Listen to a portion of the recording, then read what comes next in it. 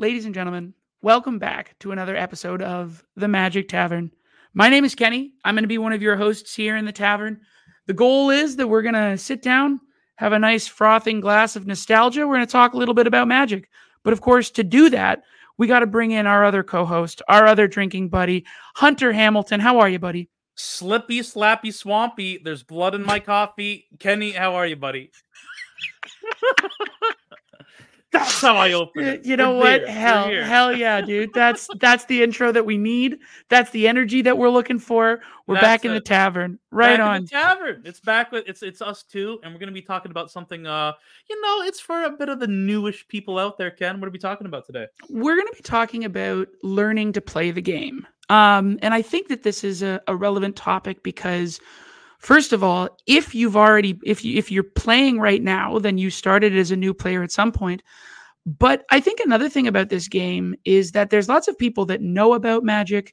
They don't know how to get into Magic. And the people who do play love to have other people play with them. So I think this podcast is is ideally to be a bit of a look at how we got started and what we've learned about our time playing and how we would recommend someone else get started or how you might recommend the game to somebody else. Absolutely.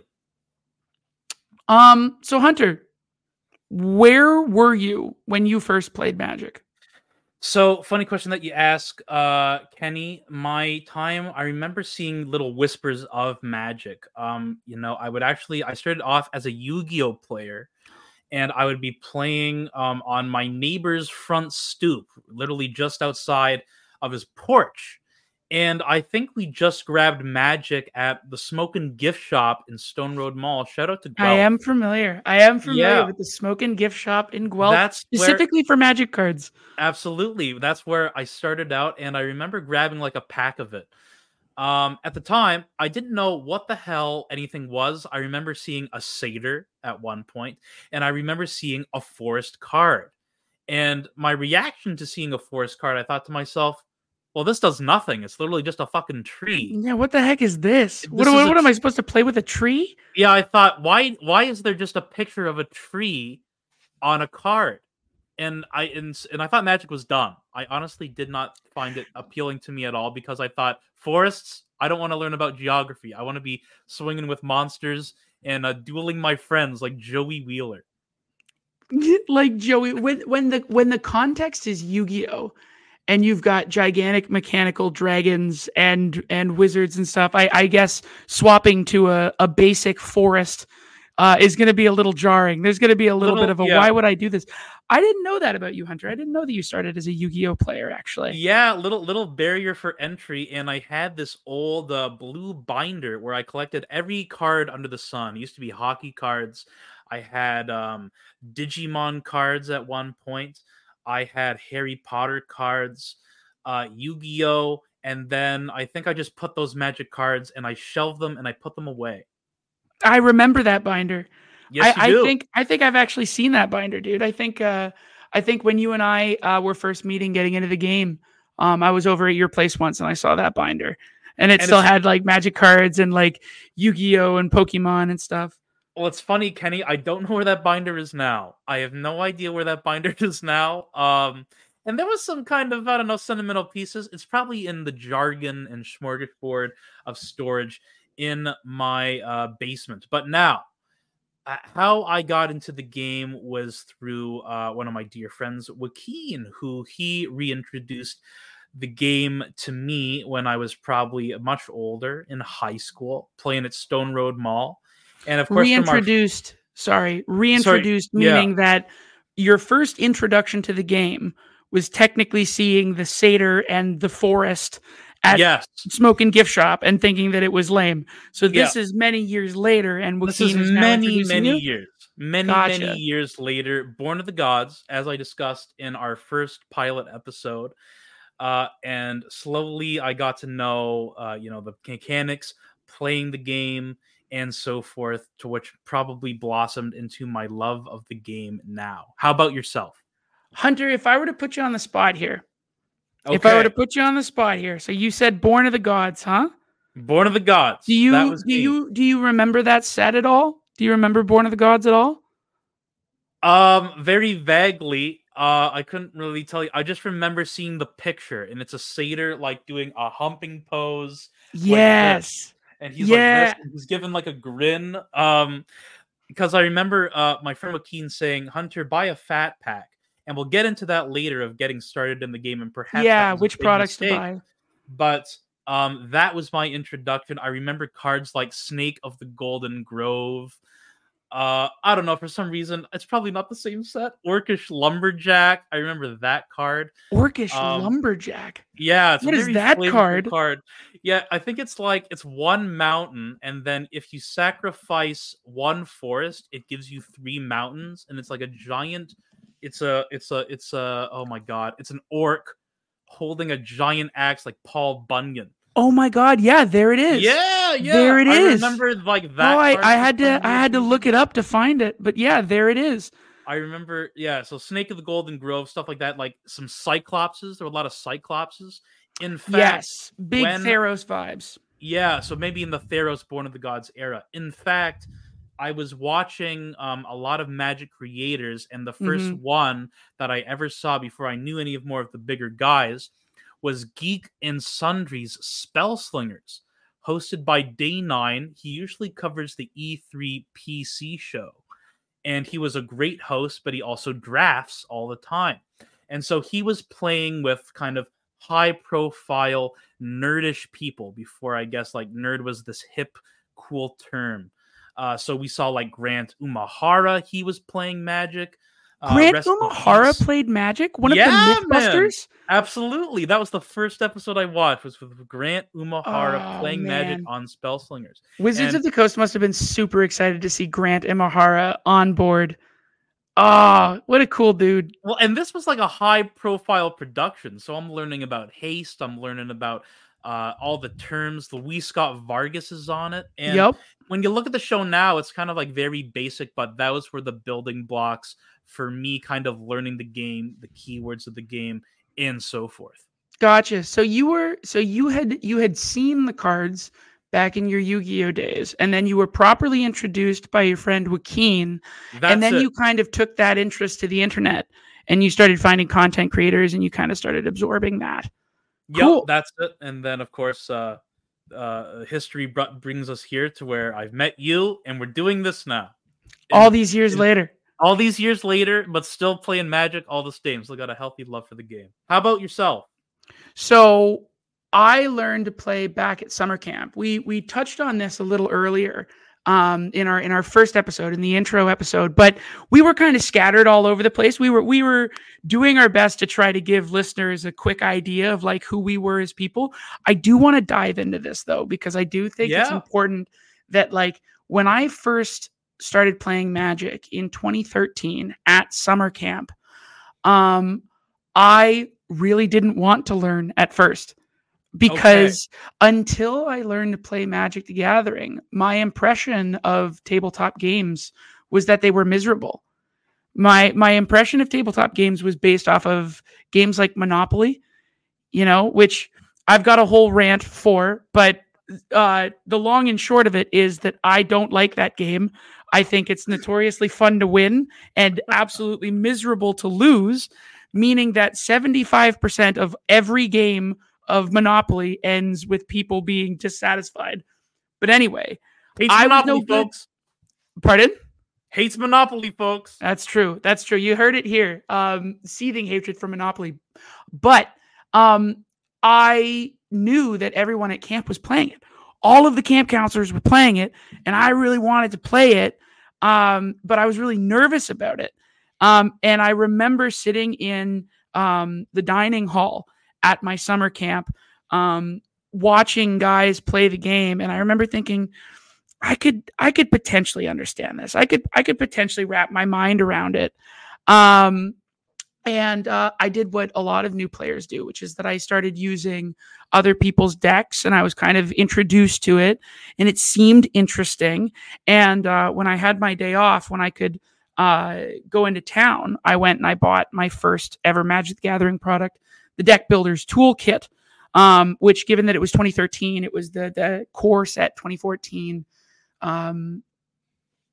deck builders toolkit that I bought, and I remember pulling my first ever mythic rare and a Johnny Planeswalker. And yeah, I built the best deck that I could out of the cards that I had, and we played all summer long. Magic at summer camp was perfect because it was so easy, and it was easy and approachable in the way that most other games were just flat out not uh, not compatible with the lifestyle of being at summer camp. At summer camp, you've got grime and dirt everywhere. And Magic the Gathering cards, on the other hand, all you need to do is unroll a towel. And you can play on anything. You can sit down in the sand. Okay. So and that's how you were doing it. You could pull out a deck and you could shuffle up and you could play. And I learned as a camp counselor. And so I played with the other camp counselors. I guess I thought that you had sleeves. I was like, do you have sleeves at this point? He's playing on a towel. Oh. That makes a ton of sense. Oh, and Hunter, and that's another. I love looking back at that, and I love thinking about how no, we didn't play with sleeves. We didn't play with sleeves. We didn't play with play mats. We we joked about the people that did. It was funny that we got like super into it. We all started to really enjoy playing Magic. We were playing every night because as a camp counselor, you played with your co-counselor. And so once the kids in the cabin would fall asleep, you couldn't play anything that required a whole lot of conversation. But outside on the patio, we could unroll the table, unroll a towel, and just play Magic with each other. Can you remember some of the decks that your co-counselors were playing? Because we've talked about a lot of maybe our decks and stuff. Like, what are the other counselors playing that you were like, holy shit, that's really cool? I think there's one deck that springs to mind when you say that. But before I get there, in general, no. I really don't remember like any of the decks people played, but I do remember the cast of characters because we all basically started playing with the same product, with the core set 2014 product, which meant that we were all building decks from a relatively small pool of cards, meaning that we all got to know the cards really well and they were played amongst everyone's decks, right? And so when someone would play I'm trying to think of iconic cards. The first one that comes to mind is Brindlebore. Yep. One of my first all-time favorite cards. It was this reoccurring character that would appear in all these different, in everyone's decks. So that felt really cool. The first deck I really, really remember, Hunter, was Slivers. Ooh, Slivers is the one that comes to mind. Yeah. So at summer camp, you got basically 48 hours off during the 2-week sessions that camp happened. And we were all getting really into Magic, but none of us were at the point where we were looking to spend any kind of actual money on the game. But one of our co-counselors, he went out and he came back after having dropped $150 on Magic cards, and he sleeved his deck. It was a sleeved sliver, a sleeved sliver 60 card deck, and it blew everyone's minds. And the reason why that mattered, because there was one other guy at camp who was an actual Magic player before that summer. We all kind of learned at the same time, which made it a great environment for all of us being new players, except for this one guy who brought his decks with him. And he was like a competitive player, Hunter. He played in Modern. And so there were all of these jokes about how his decks were undefeatable. And we'd line up and we'd play our bogus little nothing decks, and he would wipe the floor with us. And we'd be like, thank you. May I have another? He's like the Akuma boss fight. I imagine this guy just has like he's got the shades on. He's got like the fucking like baseball hat. Yeah, man. Hey, losers, want to come beat me at the game, man? I think the weirdest thing about thinking about that time all these years later is that in my mind, I still see him as such a cool dude. He's still like, to me, he was just the coolest guy, Yeah. and he never really said much, but he had his like super powerful decks, and it was like, dude, would you play that deck, please? Would you play that deck, please? And he's like, sure, okay. And Oh then he would just shit! just destroy everyone, Just and wreck shop. we'd walk back to our cabins and we'd be like, okay, so I gotta put in a bunch of cards that can deal with this, and I gotta be better at destroying creatures and stuff. We had our own like mini Magic the Gathering sphere because the camp was on an island. So the cards that we had Oh, access to okay. were only the cards that everyone else had. Right. And so when someone would Right. go off on their day off and come back with new cards would enter the pool, and we'd all get like really excited and try to trade for them and everything. And it was like a micro Magic the Gathering economy, basically. DLC baby. Mhm. I So I mentioned Brindlebore. And I would like to ask you, Hunter, what your favorite card was when you first got going. But let me tell the listeners a little bit about Brindlebore. So Brindlebore is a common printed in Core Set 2014, first set that I ever played.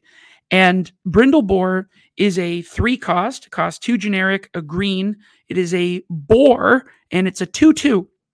So it's a 3 cost 2/2, and you can sacrifice it at any time and gain 4 life. And Hunter, let me tell you, man, this card was insane. This card, to us new players, Brindlebore, the card that is both a creature and life, it was insane. But the best part of it was the flavor text, the little Please bit of hit me text with at the it. bottom. Hit The me with flavor it. text says, "Tell the cooks to prepare the fires, for tonight we feast." And this, it's so hard to summarize how effective that was for us, because it was the marriage of flavor and function. You've got this boar creature that you can use, or you can just eat it. You could just eat the pig. Bacon. Like it says on the card, you can sacrifice the boar, you gain 4 life. We could just make bacon. It's a 3 cost 2/2, but because it said tell the cooks to prepare the fires, you better believe, Hunter, that every day the next morning, if one of us had played and sacrificed a Brindlebore, we in the mornings would, when getting our food from the camp cooks, would let them know, by the way, I played Brindlebore last night. Off. But most of the time, the cooks would have been there playing Magic with us. Wait, were the cooks playing Magic with you? Hunter, everyone That's played, even bro. better. Hunter, everyone played. That's Everyone even played fucking Magic. better. Was yeah. For some reason, I imagine like you have it on your tray. Like I remember working at a campus as well, and you had like the plastic trays, and you just had Brindlebore and go, "Hey guys, light the fires, boys, light the fires." Yeah. Tell the cooks to prepare the fires. Hey guys, prepare the fires. Brindlebere's on the field, boys. Brindlebore, and you can easily see like it's that creature that you can definitely see like the apple in its mouth. It's like, oh, the feast is on. Yep, absolutely iconic. You mentioned similar that I remember like you didn't have a lot of resources, I guess, playing the game, and I can empathize with that. To expand on the story, slowly, like if Joaquin wasn't available to play because he was playing rugby, I was part of the theater program in my high school, and we would host a play. Usually, one play for one semester, next play for like the fall semester, winter, but whatever. And I started getting my drama club involved in Magic, and I remember this one girl that I played with. We would always play at the mall, and it got to a point where we were pretty concise, and like I would acquire new cards, she would acquire new cards, I would acquire new cards, but we're just tweaking our own decks. And back in the day, of course, I mentioned Selesnya. That's what I was playing with. Yeah. It was actually really good. It was a really good card back in the day. Good deck back in the day. But we didn't have counters. So we would usually, it's after rehearsal, we walk to Stone Road Mall. It doesn't matter. I think a lot of times it was the winter. We're walking in the cold, but we would get like McDonald's beforehand. And this sounds really kind of gross now, but we're like, like the paper from a McDouble, we're ripping parts of the wrapping paper from the McDouble, and I'm using that as a token. So by the time it's like, if I had like a green creature with like 4 tokens on it, that's 4 little slips of McDouble paper that I'm Oh my swinging with. God. So it looks like we're just pagans, like playing cards with garbage. I love that so much, dude. Humble beginnings, dude.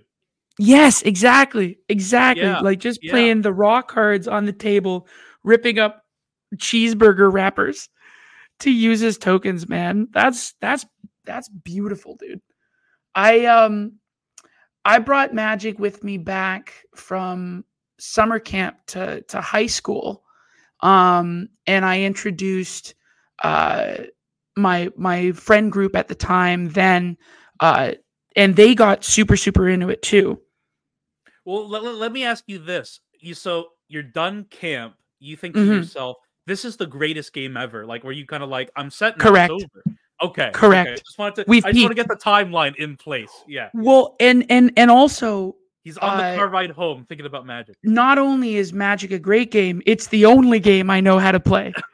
Like I have this in-depth knowledge of this one particular game, but this game is very complicated, and so I'm very proud of the fact that I know very much. I still suck at Monopoly. Please don't ask me to play Monopoly, but I absolutely could play Magic with you. What's Magic, you ask? Let me show you.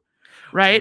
And so I brought back that passion for Magic with me back to high school. And when I look back there's 2 different groups of Magic players that I developed in high school.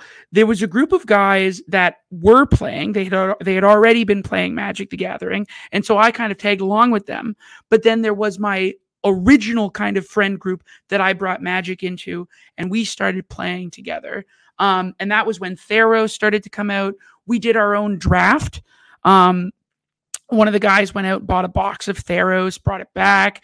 Shit. You know what? Honestly, I don't even know if we weren't even skilled enough to do a draft at that point. I think what actually happened was he went out and bought a box, and then we just opened the packs together.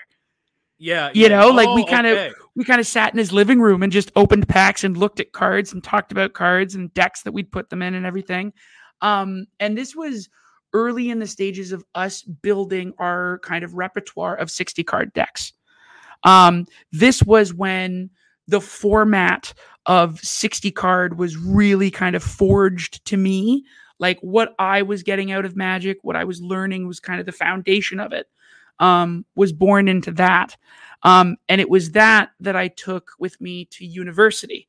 And when I arrived in university and, I had a bunch of guys that lived on the floor with me, and we're looking for something to, bring us together, I said, well, hey, do you guys want me to teach you to play Magic? And it took off like wildfire. They all got super into it because I had these 60 card decks that I developed with my high school friend group from a concept that I learned at summer camp. It's interesting how this all builds over time, right? And of course, dialogue, yeah. My first recommendation to everybody at the time was the Deck Builders Toolkit. The Deck Builders Toolkit, for the listeners at home,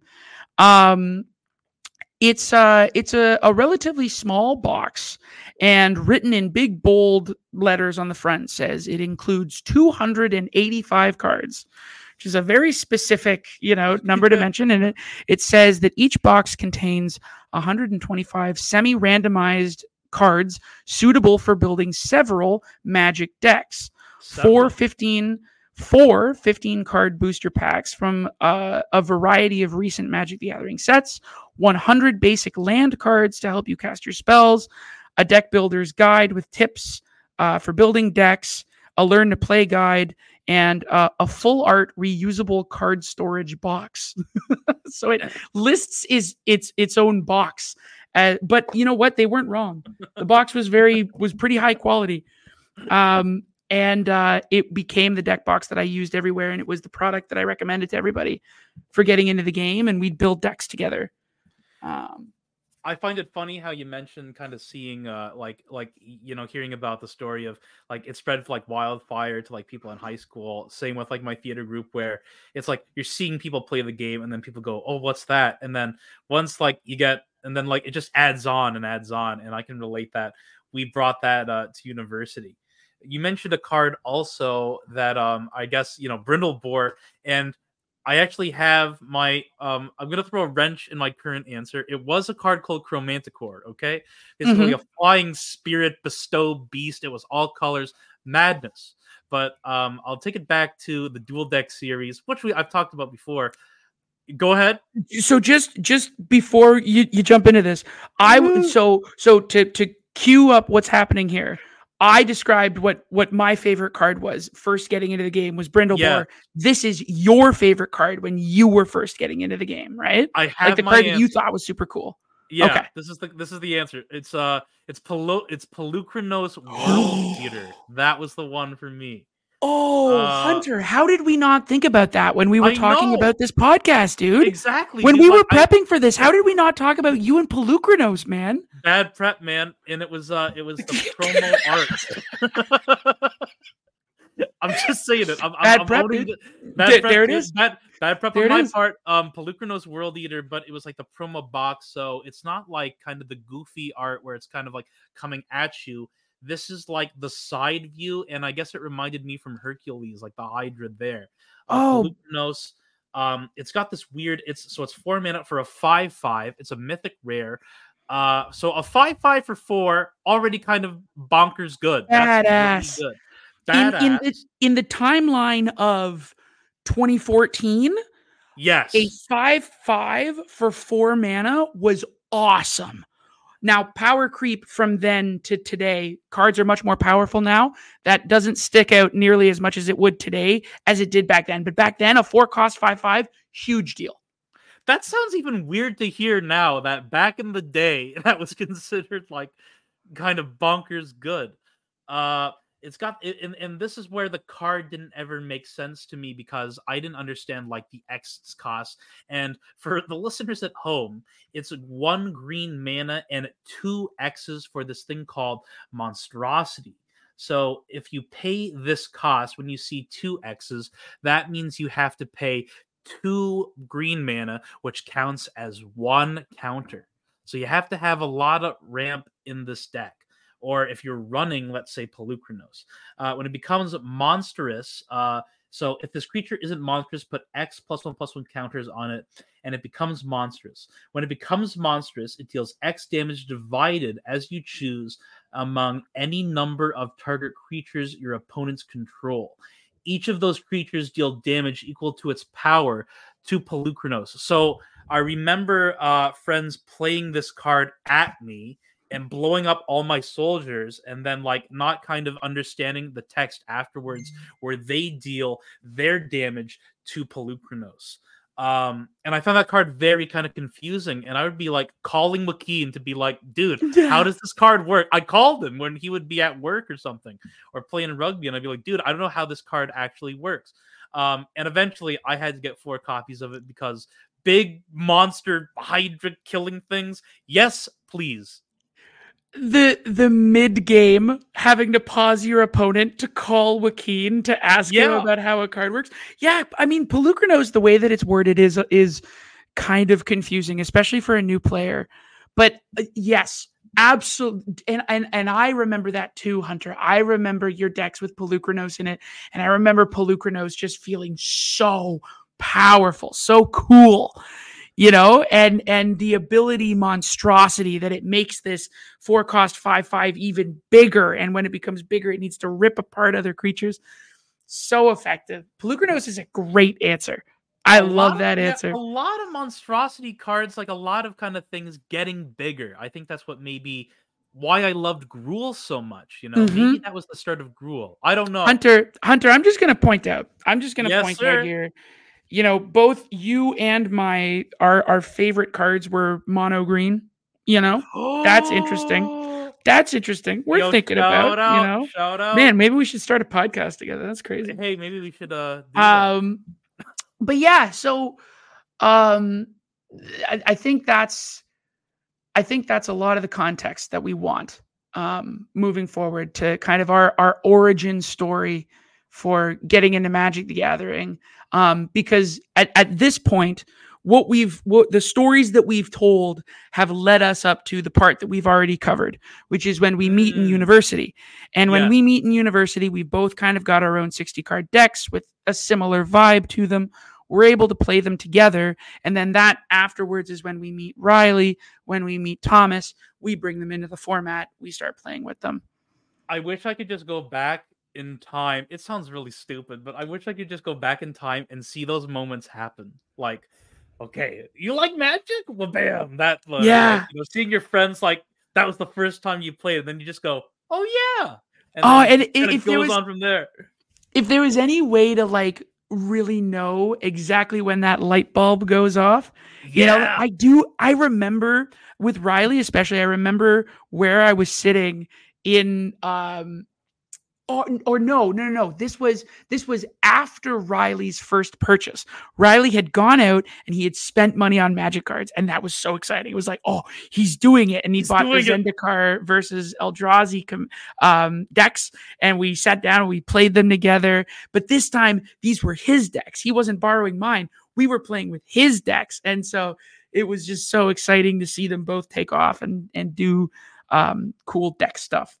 You know what's funny is, or I just wanted to add on there that when you were like kind of maybe having a more focus like with Riley and amongst other of our mutual friends, I was playing with the Games Club people upstairs in the university center before the renovation. So like carpeted floors, very kind of cozy atmosphere. And I didn't really know anyone. I think we just talk. We would talk. I think I would talk to you about Magic in like a brief passing, but we weren't playing together as much yet. Where I was playing with the Games Club people, and later on in the episode, we'll discuss play groups and all that. But that was just my exposure. Go ahead. Yeah, no, I do want to talk a lot more about that play group, specifically the Games Club group.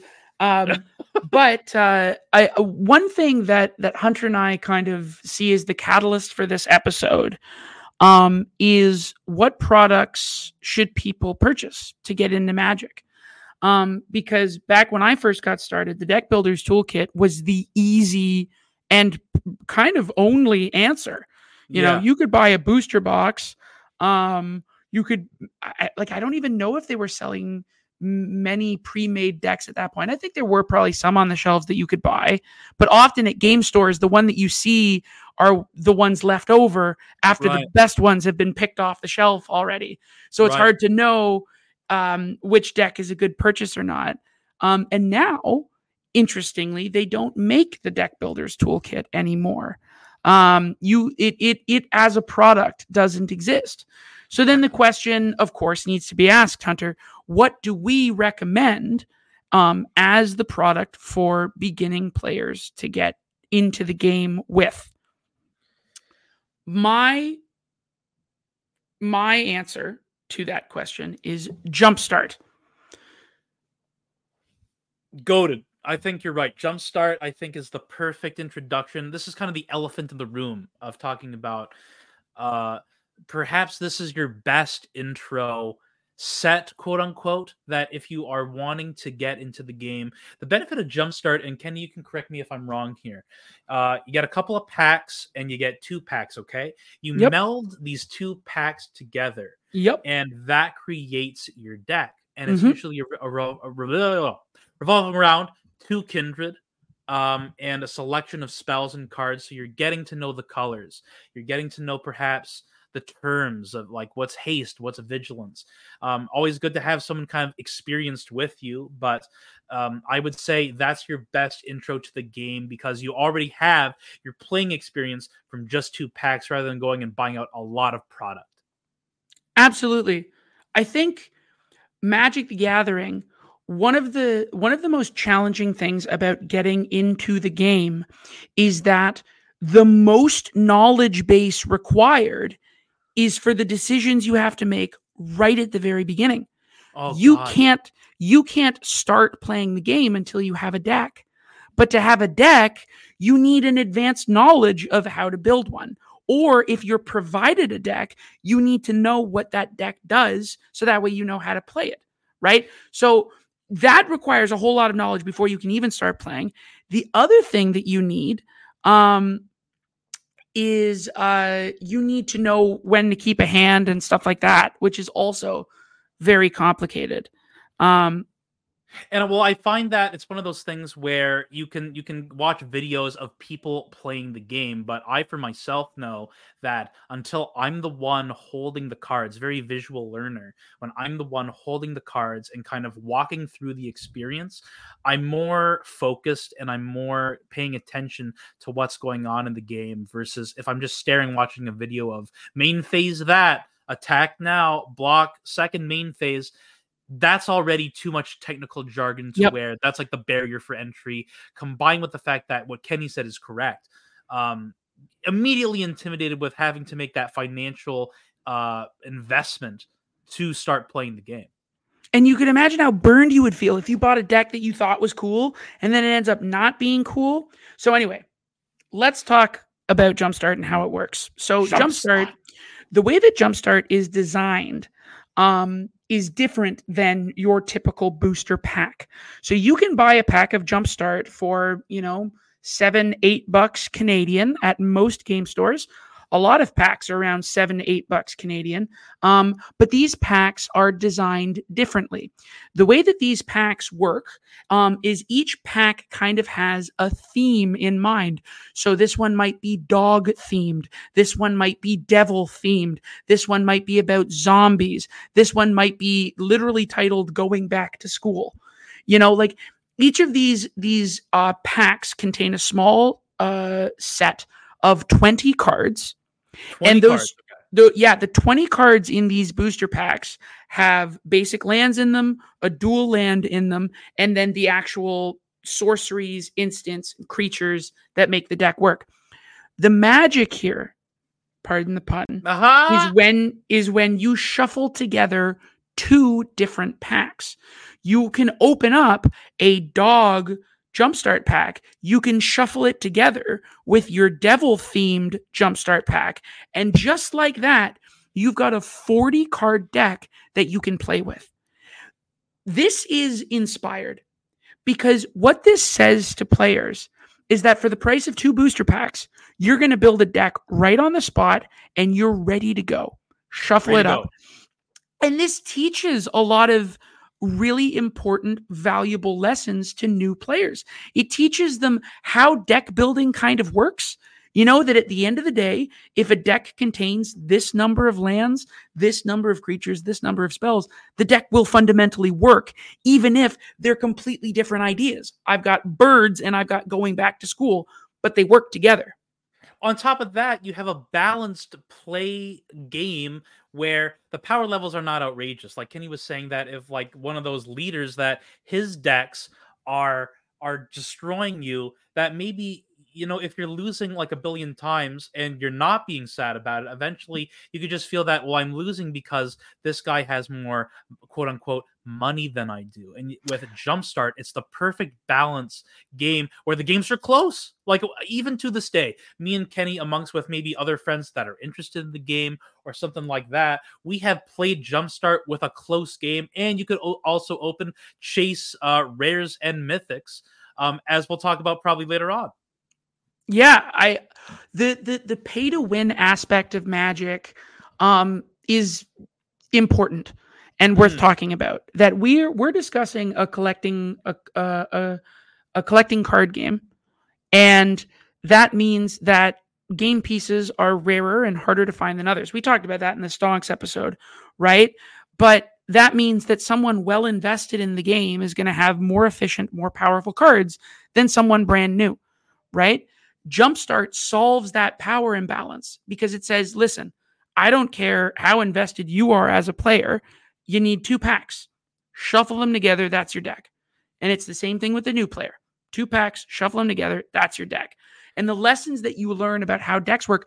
Another thing that I think is important to mention here is that when you are new to the game, one of the things you hear a lot about is, well, Magic the Gathering has, 25,000 unique cards. it can be really intimidating as a new player to feel like you need to learn those cards. You need to get familiar with those cards. And indeed, when you're learning to play Magic the Gathering, so much of getting to learn this game is saying, oh, wait, can I read that card? Yes. Okay, wait, can I see that card? Okay, wait, what does that do? Right? Now, what Jumpstart does is rather than giving you a deck of 60 cards, or in Commander's case, a deck of 100 cards, Jumpstart says, here's a deck of 40. And you can get to know the 40 cards in your deck pretty quickly.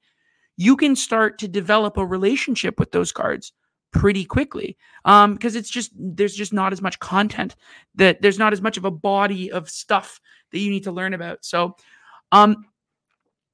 go ahead, Hunter. I actually thought about this and maybe this could be another episode also, of the fact of playing Magic, physically sitting down and playing the game.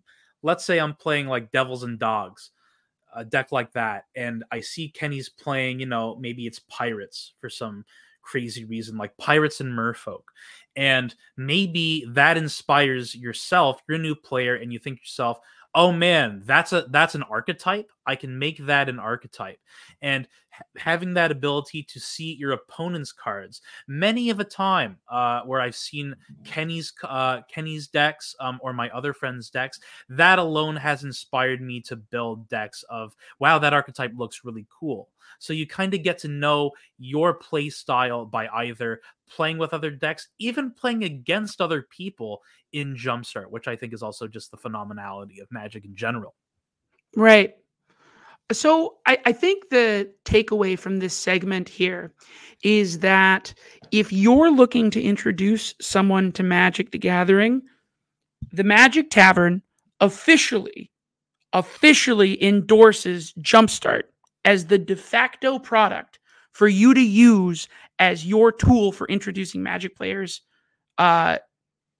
introducing players to Magic the Gathering. Kenny, let me put you on the spot here. Please. How many times have you introduced Jumpstart to people, and what do you find the takeaways from those experiences are? You grab a box of Jumpstart, you're ready to go. How has that gone for you? Like, what are the play experiences like, seeing that happen in real time? I'm so glad that you asked, Hunter. So, what I'll do is, if someone wants to learn Magic the Gathering, I'll say, great, I'll bring over some Jumpstart packs.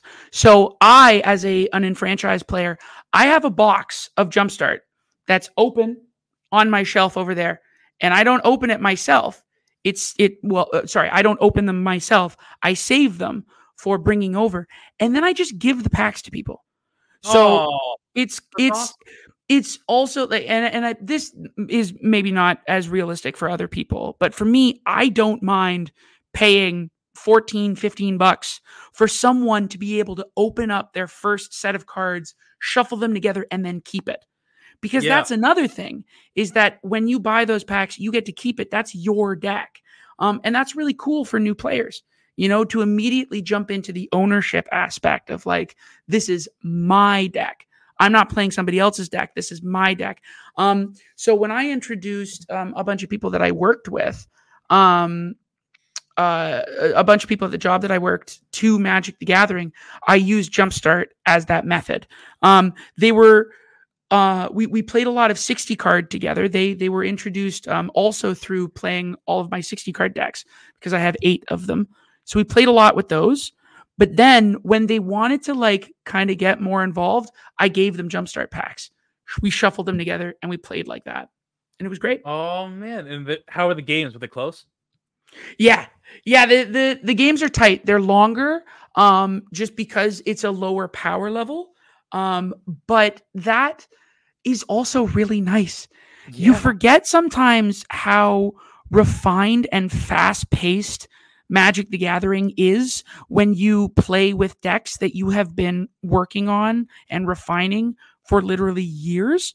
Yes. Stepping back and playing with a brand new deck that isn't refined, that's rough around the edges, is really nice. Honestly. Bro, if it's like a 3/4 Vigilance Flyer, that might be the equalizer. That might be the game right there. Exactly. Every game piece every game piece has the potential to be, the new Brindlebore for somebody, right? New Brindle board. Can we talk about and like the underrated rares from the set, like Salvala's in Jumpstart? Shout out to Salvala, another green Yes. creature. Yep. Is pirated copy from Jumpstart as well? Pirated Copy was from Jumpstart 2022. So Oh, they've you done son of a bitch! they've Oh, done a bunch of different Jumpstarts now, because there was a period of time Wizards of the Coast has stopped doing it now, but they used to release a new Jumpstart with every main release. So okay, Brothers War, when it came out, had Brothers War themed Jumpstart booster packs, and Eldraine had Eldraine themed Jumpstart booster packs, and that was popular for a while. I don't think it was, or no, sorry, it wasn't very popular, which is why I think they got canceled. Because okay. I think they found that there wasn't enough interest in those, and players, when they had the choice of buying Jumpstart packs, preferred to buy classic Jumpstart, the original Jumpstart 2020 or the new Jumpstart 2022. Another thing that Jumpstart did really well was that they introduced powerful reprints into it and new cards. So Selvala, like you mentioned before, a very powerful card, was reprinted into Jumpstart 2022, meaning that myself as an enfranchised player, I could open up a pack of Jumpstart and I could get a really valuable card. It's a We're win. talking Rhystic Study, dude. We're talking Crater Hoof Behemoth. Oh, We're talking Bruvac was an original. Bruvac was OG. originally printed in Jumpstart 2020. Allosaurus Shepherd, like expensive, powerful cards printed for the first time in Jumpstart, which gave a chase aspect to the packs as well, which is really cool. They did everything right with that set. I love Jumpstart. It's a great product. Use the product to introduce new players. I need to hear, because I did not know that there were like specific set jump starts, and that's a shame, honestly, that product is no more. Because I don't know if they have like a Kamigawa jump start or like a Khan's jump start of maybe how fired up I'd be. That'd be pretty cool, just to like quote unquote draft with, like a mock draft with. So I feel like Kamigawa Neon Dynasty probably had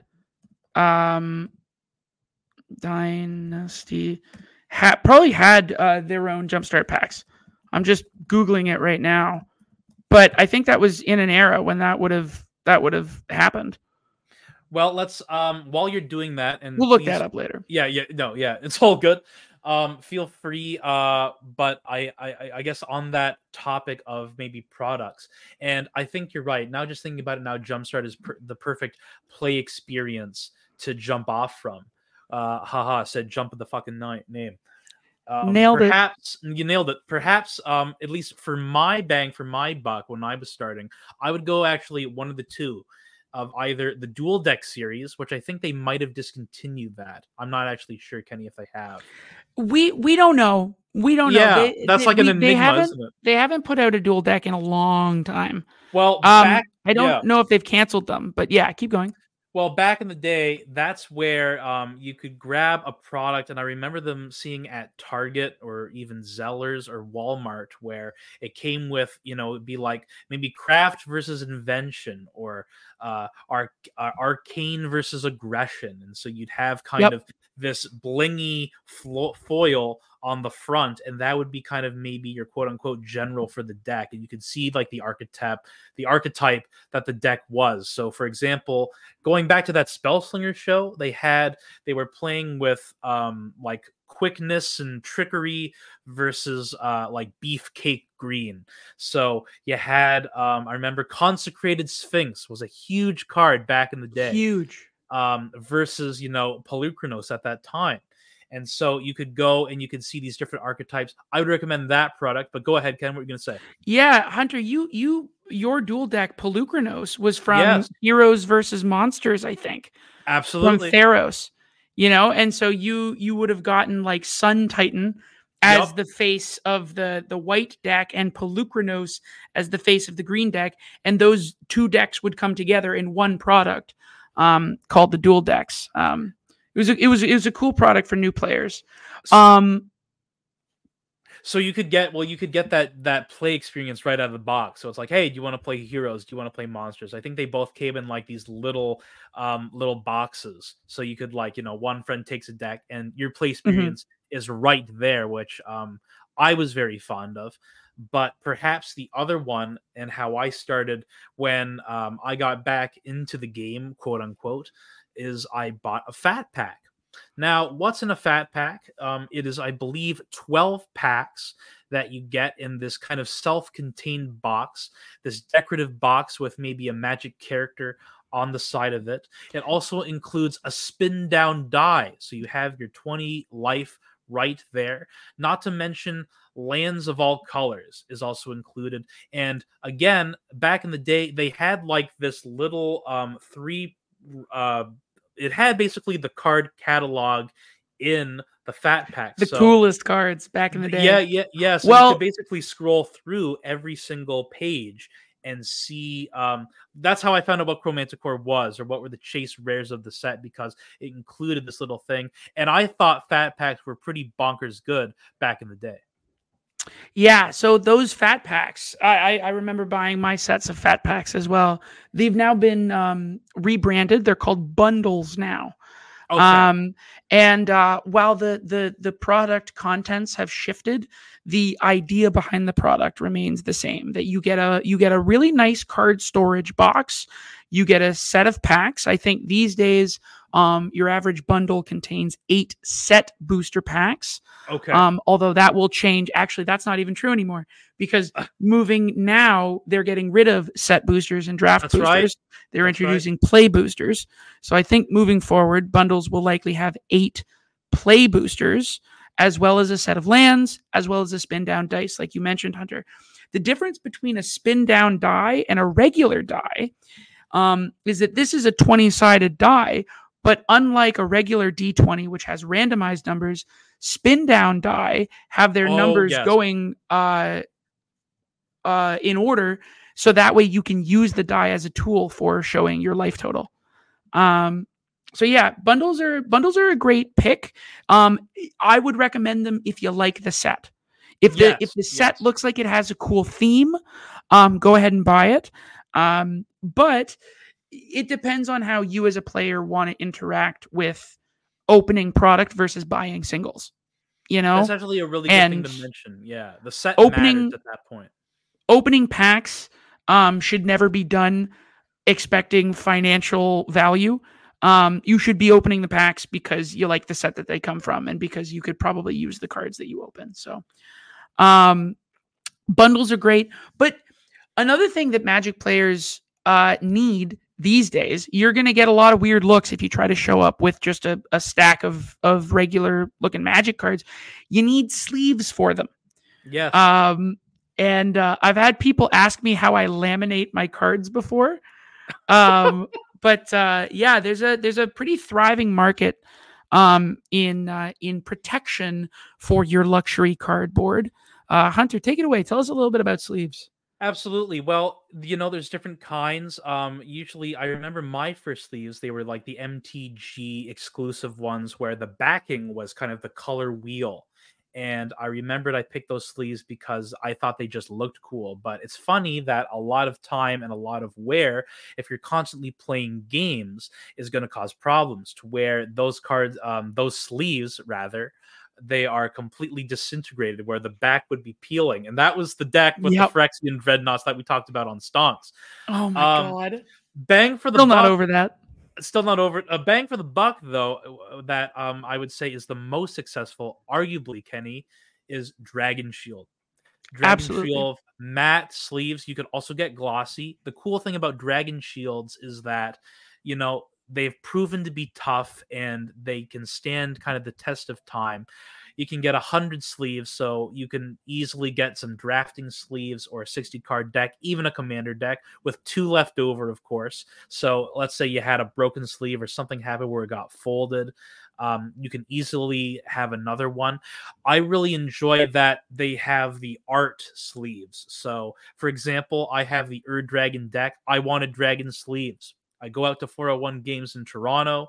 I find a dragon back that looks appealing to me, and now all my dragons are like they've got this back of this colorful dragon on the back, and you can almost get any kind of cool designs where you'll have artists do their own kind of take. I really also like there's like this old I want to say an Amish woman with a dragon. I should say Amish. I'm sorry. It's this old woman and like a dragon is like sitting on her like a puppy, and I think and I love that kind of art style as well. So dragon shields, at least for myself, would be the bang for your buck. How do you feel? Absolutely. Dragon shields are what you're going to see at almost every game store. Dragon shields are the popular choice, but that's for a reason. Dragon shields have a really high quality product. When you're talking about card sleeves, these are things that you want to wear out before your physical cards do, right? And so the shuffle feel, meaning how they feel to move around, to manipulate the cards, is good. You can get them glossy, you can get them matte, you can get them with art finishes, like you said, Hunter. Dragon Shield has really cracked the code on delivering a high quality, reliable product. And so if you're looking to show up and play some Magic, you got to get yourself some sleeves. Okay. But you're also going to need. Go ahead. Yeah, go ahead, Hunter. Oh, I was going to say, well, the versatility, even thinking about of like, they've got the perfect fits. I think Dragon Shield makes those as well. There's some people that double sleeve their cards. I'm not really a maniac like that, but let's say you have a very blingy piece, perhaps a secret layer example, perhaps the wormhole secret layer. Shout out to both of us, Kenny, for helping me buy that. Hell yeah. Perhaps you want to double sleeve some important things. Dragon Shield has that versatility where they do that as well. I didn't mean to cut you off. Go ahead. No, it's worth saying. So we got Dragon Shields, we got Jumpstart. Another product that players probably want to make sure that they have is dice. Dice are really important because in the game of Magic the Gathering, there's lots of things that are counters and tokens and stuff like that. We're going to do some ASMR for you. So, Kenny, if you could please make the iconic noise with this said item. You hear that, people? ASMR on the Magic Tavern. That is Chesed Dice.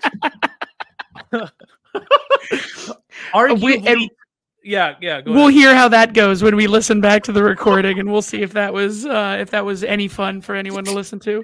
You just hear nothing. That's what it is. Nothing. Yeah. It just didn't come through at all. Arguably one of the most, I would say, important pieces of equipment that you can get the bang for your buck for your money. A square, rectangular, a self-contained dice block with, I'm not going to say how many I think that are in that. I think Kenny has the exact number of dice in that box. You know, 36, baby. 36 dice. And it sounds crazy because it kind of is. 36 dice is a lot of dice. But I'll tell you, folks, a small box of Chesed dice, and you are ready for anything. Yes. You are ready for anything. There is nothing that a game of Magic can throw at you that you are not well prepared for with a box of 36 Chesed dice. And now Chesed dice are really quite, they're small, but they're not super small. They're very legible. And there's tons of different color options. And I think you can get a box of Chesed dice for like 10, 15 bucks. And these dice, this is not, a pack of Magic cards. This is something that you will use for pretty much every deck forever throughout your Magic the Gathering career. So it's absolutely worth your time, worth your money to get yourself a box of Chesed dice to have ready to go. Making tokens, pumping up creatures, even using them as creatures, you'll be quite surprised by either the number that you burn through or how big creatures can get with just this dice set alone. I still have my pink and black Chesed dice, I think when I bought them first year university. So shout out to just having an old relic. The thing that a funny note that I will add to the show is that if you lose one of these dice, because it's maybe the size of a marble, you will be stressed out because all of the dice are basically like there's no filling gaps. But I remember, if it goes all over the floor under your bed, it will haunt your dreams forever. Go all over the floor, Hunter. When would dice go all over the floor? That's Oh, crazy. maybe you have that urge to flip it over and have a complete dice tower. Maybe that's Oh my happening, god. Kenny. Would you like to share that Okay. little No, tidbit? thanks, Hunter. Yeah, thanks for bringing that up. Okay. All right. So Hunter is referring to a habit that myself and many Magic the Gathering players have. That when Many? you're playing, when you've got your box of Chessex dice, you've got a nice clean stack of 36 dice. So you can take that box of dice and you can flip it over in one smooth move, and you can get a stack of 36 dice neatly stacked on top of each other. The problem is that if you don't move fast enough, you will spill your dice all over the table. ASMR. Okay. This is exactly what happened to me at my first ever Magic the Gathering event. Except don't feel too bad for me, listeners. This was all self-inflicted. Basically, I showed up to a Friday night Magic event with my high school friends at the time, and I showed up with a deck that was really, really not good. See, no one had really talked to me about the fact that if I was going to a competitive event, I needed to have a deck that could stand up in a competitive environment. The deck that I had was still based off of the decks that we were playing at camp. So this was not ready. This was not ready for the world of actual Magic the Gathering players.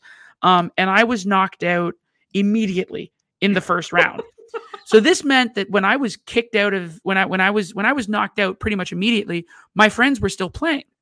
So I was standing around in the basement of this game store where we were all playing, and I was kind of wandering around, and I see my buddies playing a game. So I walk up to his game, and I'm kind of watching them play with their cards, and I notice his box of Chessex dice. And his box of Chessex dice is just sitting there open. So I'm like, okay, Hunter, I reach over and I grab my buddy's box of Chessex dice and I go to flip it over, intending to stack the dice. But what really happens is I just absolutely catapult all of the dice. That gives all over the table. The dice cascade all over the floor. And my buddy looks up at me. His game stops. He and his opponent, they both just look up at me. Who, to my buddy's opponent is just a guy that walked up to the table and threw his dice all over the place. They look up at me, and my buddy looks at me and goes, "Kenny, what the hell, man?" And I look at him, and I'm holding the empty box of Chessex dice in my hand like, oh no. And I look up, not only has that game stopped, all of the games around them have stopped. The whole game tournament has come to a halt, and everyone is staring at me, and they're wondering what the hell I was doing. And I just kind of get down on my hands and knees. I start picking up Chessex dice. I never went back to another game tournament at that store. Oh no! I never. That was the very night that I decided, you know what? I don't think I like Magic the Gathering for its competitive element. I don't want to talk about the Chessex dice thing anymore. It was a moment. It was a moment. And what I would recommend to people is, feel free to flip your own Chessex dice. Don't flip anyone else's. You know what I want to do with my next kind of dice project? Did I ever tell you this? What dice project? What are you talking about? So I want to get. I'm legitimately serious. So Kenny has like this genie bag filled with dice that him and his lovely partner have, and me being inspired by that, I want to get a Crown Royal purple bag. It has to be the Crown Royal purple bag, and I have to finish the Crown Royal, and then I'm allowed to buy just random packs of dice, toss them in that bag, and so I'll have like this traveling kind of like, you want to buy some dice? Like I'll have this thing, and that's what I want as like my big dice set. I have my Chessex set, but you know what? I want like a big dice bag. I want to be like a dice blingy. You want to be a dice goblin, Hunter? I want to be a dice goblin. What you're describing is a dice goblin, and I don't even know My if I know partner what that is. Marisa happily identifies as one. She That's loves collecting dice. dice is sick. Having a new set of dice is always very exciting for her. Well, But perhaps. anyway, Yeah, go ahead. let's jump back on topic here because we're nearing our conclusion here. We're nearing the end of what we've come here to say. I think that the final bit here is let's give some advice. Let's give Yes. some advice to new players. Let's tell some people some of the things that we've learned that we think would be valuable for someone teaching someone else to play Magic. Mm. I'll kick it off. I think the first thing that's worth passing along is that life is a resource. And a mistake that a lot of new players make is thinking that, I lose the game when I go from 20 life to 0 life. So life is the most precious resource. But in reality, life can be used for a lot of things. And often you as the player are faced with the option of either taking direct damage and losing life or blocking with creatures and sacrificing your creatures. More often than not, the correct decision is to take the damage because you want those creatures for value later on. And a mistake I think a lot of newer players make is thinking that protecting their life total, keeping their life total high is important.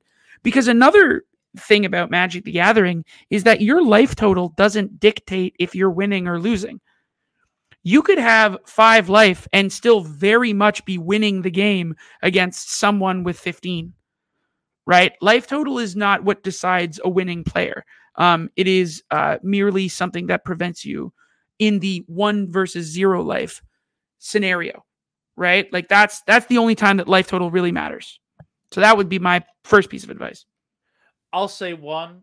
This is one of mine. In Magic, you're allowed to have 4 copies of a card.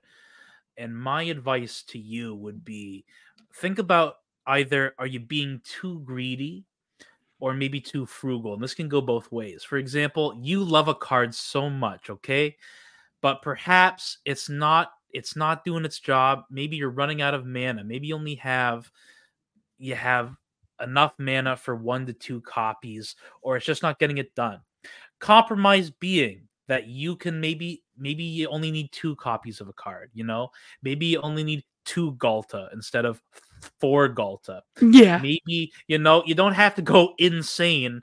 Even I've seen a lot of diversifying decks of if this card is really good, well, how can you maybe add additional to that deck? So let's say if I'm talking Gruul especially, you have maybe like a giant bear or something, you throw Titanic Strength on it or Giant's Growth, well, bam, it's swinging in for 8 damage rather than, so that's a cheaper spell in terms of maybe you're trying to get like 4 copies of like a 5 mana creature.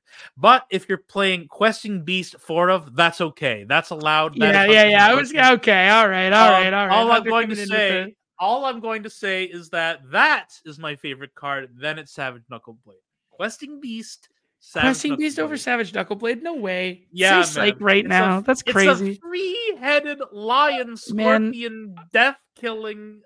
I'm sorry to our listeners. You've gotten through an hour and 9 minutes of us talking. And death touch, vigilance, haste. Oh, he started. We can't calm him down. All right.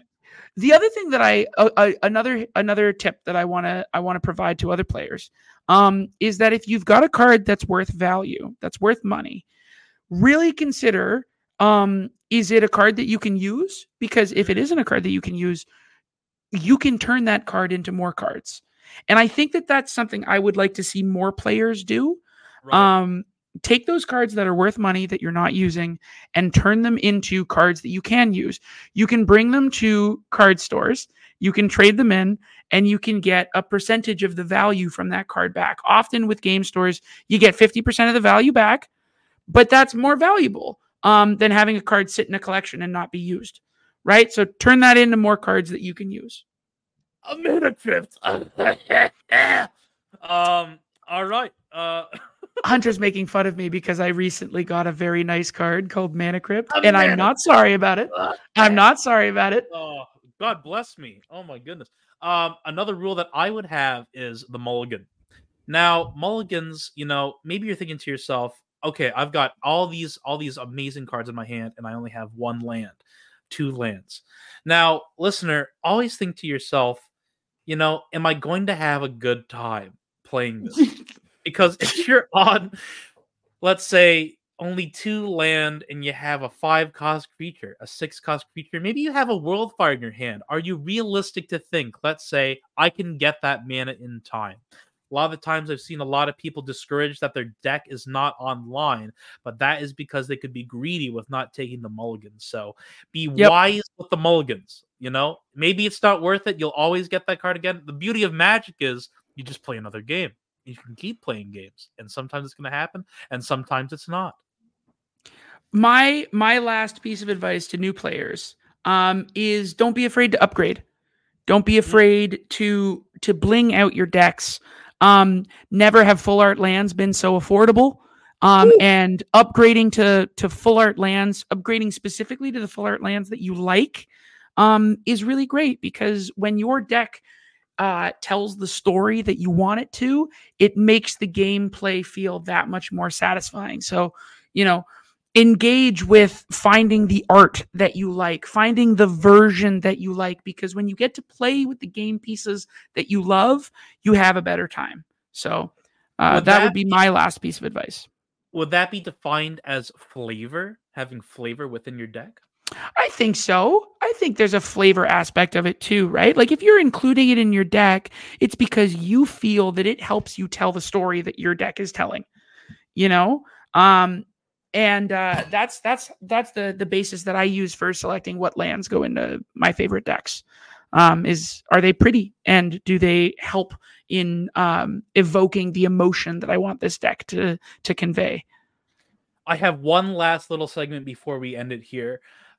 Kenny, what would you tell yourself if you were a new Magic player? Or perhaps would this fall into the category, like, what's a mistake you would not make again? Oh, that is such a good question. What is advice that I would give myself getting into Magic the Gathering?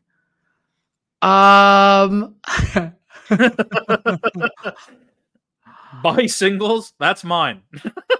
Yeah, I would say I really liked buying packs, but I do remember buying a bundle, buying a fat pack of M15 and getting absolutely destroyed and getting absolutely nothing out of it. And that hurts really badly. So yeah, like early playing Magic, I would probably say put more emphasis on buying the singles that you want rather than packs. I would also say be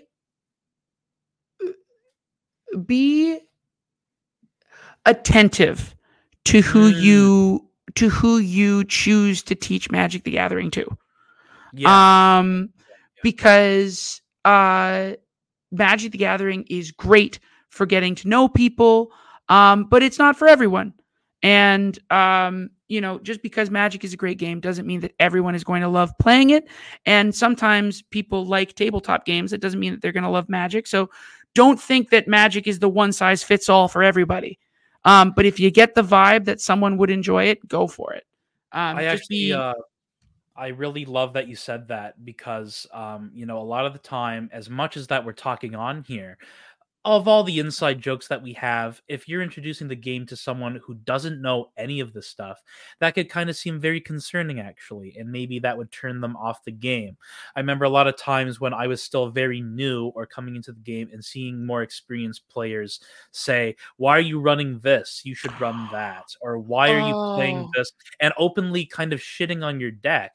Or maybe you're losing in 4 turns because the deck is so ludicrous and good, then why would I want to play this game? So if you can kind of be gentle and kind of like congratulating them maybe on a good play, or, hey, that was a good move. Did you see that? Look how many goblins you have. Some stuff like that. You'd be amazed to see people light up when you're kind of explaining and you're very attentive with the game. So I really loved Kenny's point there. Play Magic to be invited back is a piece of advice I heard. Play the game, and remember that although the goal of the game is to win, you want to be a gracious loser, which you will be most of the time. Most of the time you will lose Magic. So learn to be good at losing, learn to manage your saltiness, and Yes. when you're losing, compliment other people on winning. Because Yeah. when you get the spotlight, when you get to be the winning player, having compliments come your way feels really good. So you want to make sure that you're offering that when you're on the other side of the table. So, all One right. last well, hold on. I got one little tidbit left that I'll mention here is that so perhaps at the end of all this, you're probably saying to us, Hunter, Kenny, well, where do I go if I don't have anyone to play Magic with? And so right here in front of me, I have just a couple of ideas. You could go to your local game store and you could see if they have any events. Now, with that comes the caution of the format that you're playing. Maybe they have a Jumpstart night. Maybe they have something called a draft. That could be too advanced. Maybe it's a modern tournament. Know what kind of format you're playing with, because both me and Kenny can attest to shout out to Vegas going into a modern Vegas tournament and losing in 3 turns, where Kenny, I lost probably all my games Oh, turn Hunter. 3 or 4, and I just went back to the hotel because I thought, I'm not Oh, having fun. Hunter. Fuck this. I come in with Merfolk. I thought it was good. I get my ass choke slammed Oh, into the floor. So I Hunter. went home. I thought, this is stupid. This is bullshit. I think what's so sad about that, Hunter, is that like you kind of did your homework. Like you No, did have a competitive deck. You did have a deck that's that right. was Yeah. good in modern, but was good in modern maybe like 5 years ago, 5-10 years ago. Well, if I was, Not yeah, if I was modern, playing, modern. You if I was know, playing Phyrexian, that's probably the deck you that were I kick myself that I didn't bring that. you were trying to play. You were trying to play uh Merfolk, dude. little merfolk guys Yep. against the evoke elementals, and you were getting Solitude, really Emperor's rudely Pool. caught up on what modern power level is.